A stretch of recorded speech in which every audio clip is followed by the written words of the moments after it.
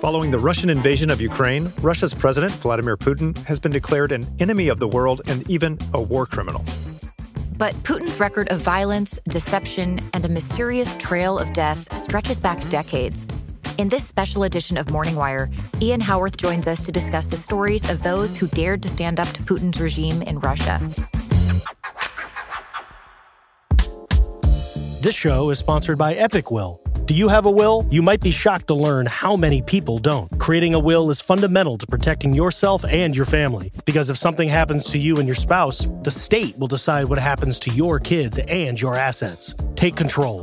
Go to epicwill.com, promo code WIRE. epicwill.com, where you can secure your future in as little as 5 minutes with a complete will package starting at $119. And when you use promo code WIRE, you'll save 10%. That's epicwill.com, promo code WIRE. Ian, welcome. Hi, Georgia. So, Ian, where do we even begin?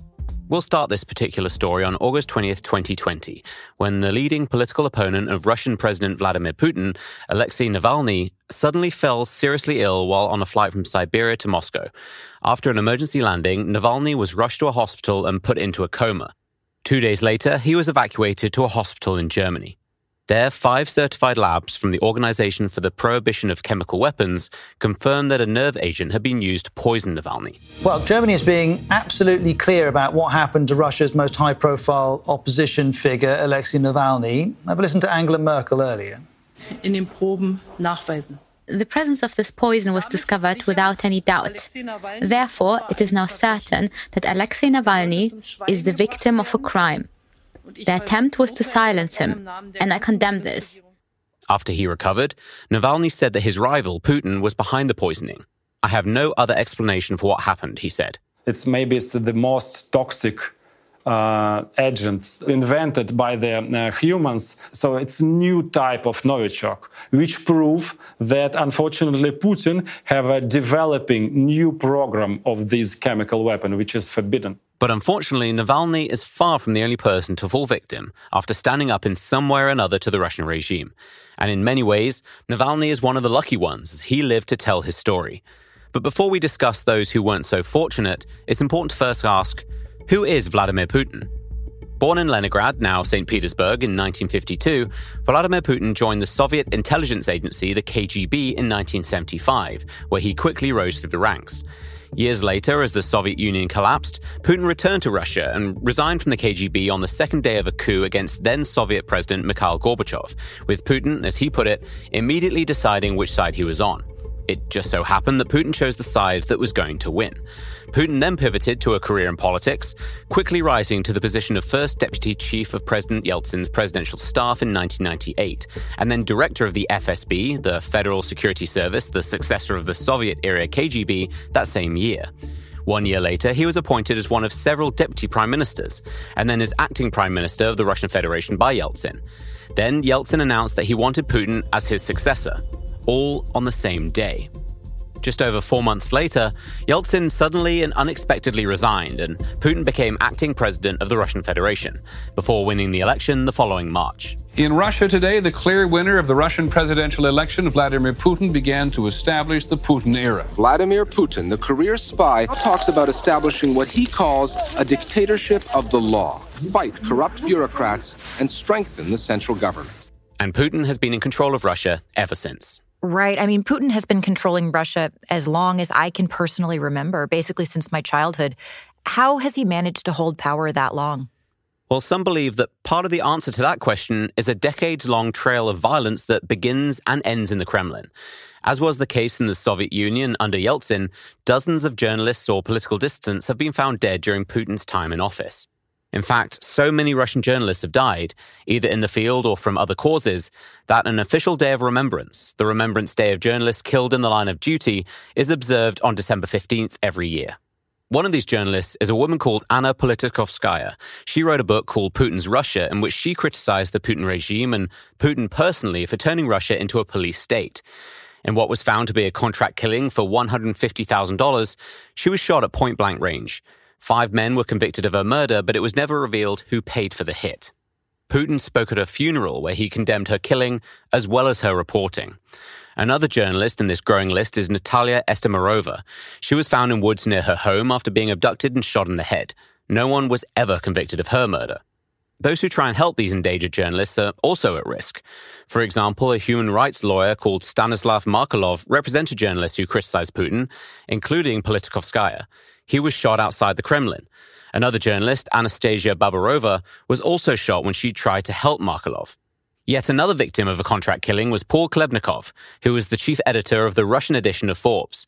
He investigated corruption in Russia, especially among the wealthy elite. He was murdered in a drive-by shooting.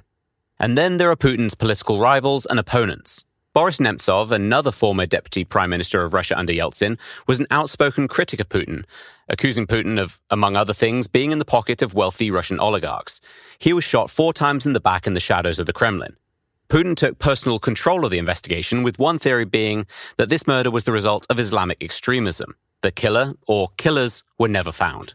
Well, even in the early hours here in the Russian capital, people have come out to this scene where Boris Nemtsov was gunned down on Friday evening to pay their respects to one of Russia's leading opposition figures. Another politician, Sergei Yushchenkov, was assassinated just hours after registering his political party, Liberal Russia, to run for office in the parliamentary elections in late 2003. 4 people were convicted, one of them being a former co-chairman of the party who denied his involvement and later attempted suicide in prison. Right, and this is not even a comprehensive list, correct? Exactly. There are so many more, and some are as violent as they are mysterious. First, there's Boris Berezovsky, a Russian oligarch nicknamed Rasputin, who assisted Putin in his rise to power. He fled to the United Kingdom after his relationship with Putin deteriorated. He later threatened to bring Putin down and openly accused Putin of having his opponents murdered. He previously survived multiple assassination attempts, including a bombing which decapitated his chauffeur. Well, he was found dead in his home in England in what appeared to be a suicide, inside a locked bathroom with a ligature around his neck. A murder mystery involving 2 governments and a Russian oligarch. The victim is this man, Boris Berezovsky. He fled to England after a fallout with the Russian government. The cause of that fallout, accusing the Kremlin of poisoning a former Russian spy with radioactive material. That may be why a hazardous materials team was called to his home to help figure out the cause of his death, but nothing was found during the initial investigations. The coroner who investigated said he couldn't prove beyond all reasonable doubt that Berezovsky killed himself or was killed by someone else. According to one expert who specializes in these sorts of cases, the marks on Berezovsky's neck could not have come from a hanging. He believed that Berezovsky was instead strangled and then hung from the shower rail to mimic a suicide. Next, there's Yuri Shchegokokin, yet another journalist who investigated corruption and organized crime in the Soviet Union and Russia. He died suddenly from a mysterious illness just days before he was due to travel to the United States to meet with the FBI. His medical records were apparently either lost or destroyed, but his symptoms appeared to match other cases of radioactive poisoning. Similar to Roman Sepov, an earlier confidant to Putin who died after he had a cup of tea at a local FSB office. Sepov was hospitalized after experiencing vomiting, diarrhea, and crashing white blood cell count. He died 13 days later in St. Petersburg. And then there's perhaps the most famous case of suspected radioactive poisoning of all, the 2006 case involving Alexander Litvinenko. Right, this was the famous poisoning incident in London. Yeah, it was also a cup of tea, laced with the deadly radioactive compound polonium-210, which caused the death of Litvinenko, a former FSB agent in London. An investigation by British authorities found that Litvinenko was poisoned by several FSB agents, with orders likely coming straight from the Kremlin.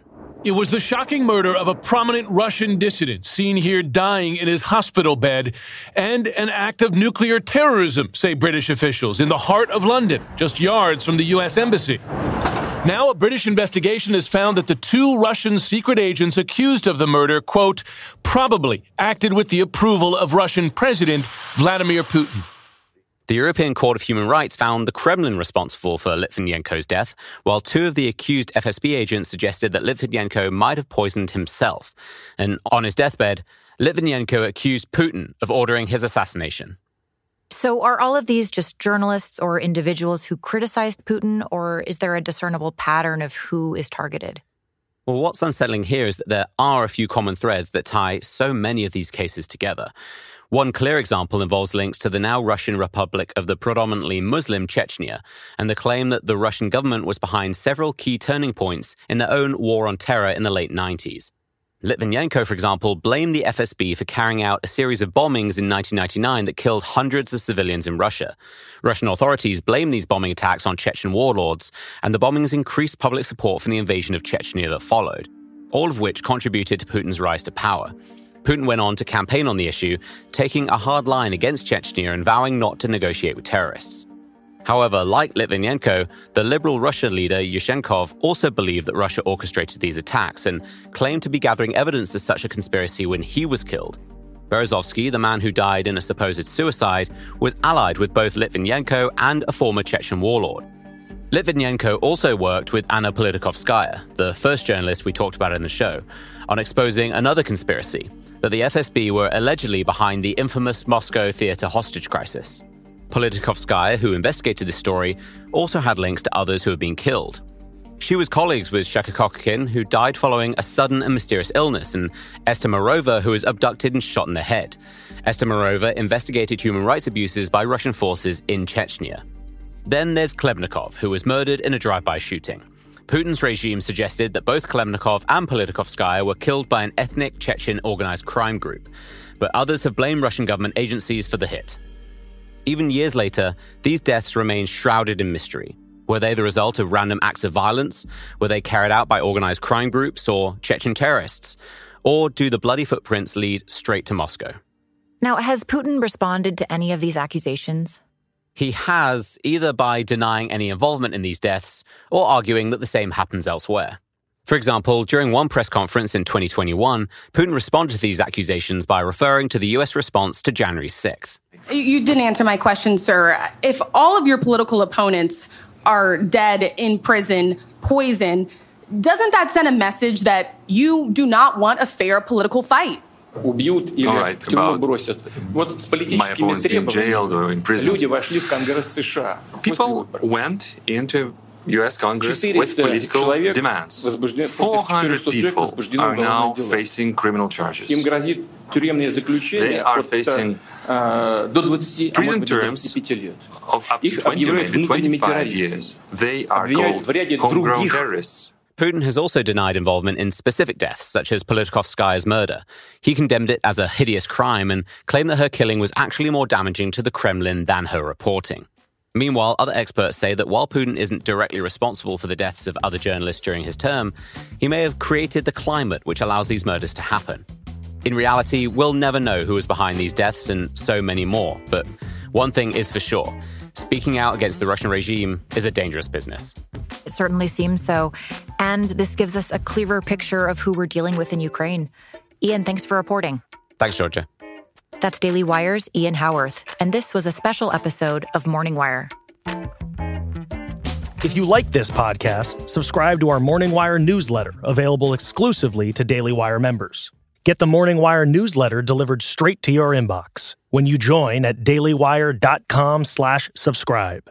Use code MORNINGWIRE to try a Reader's Pass membership and get your first month for only 99 cents.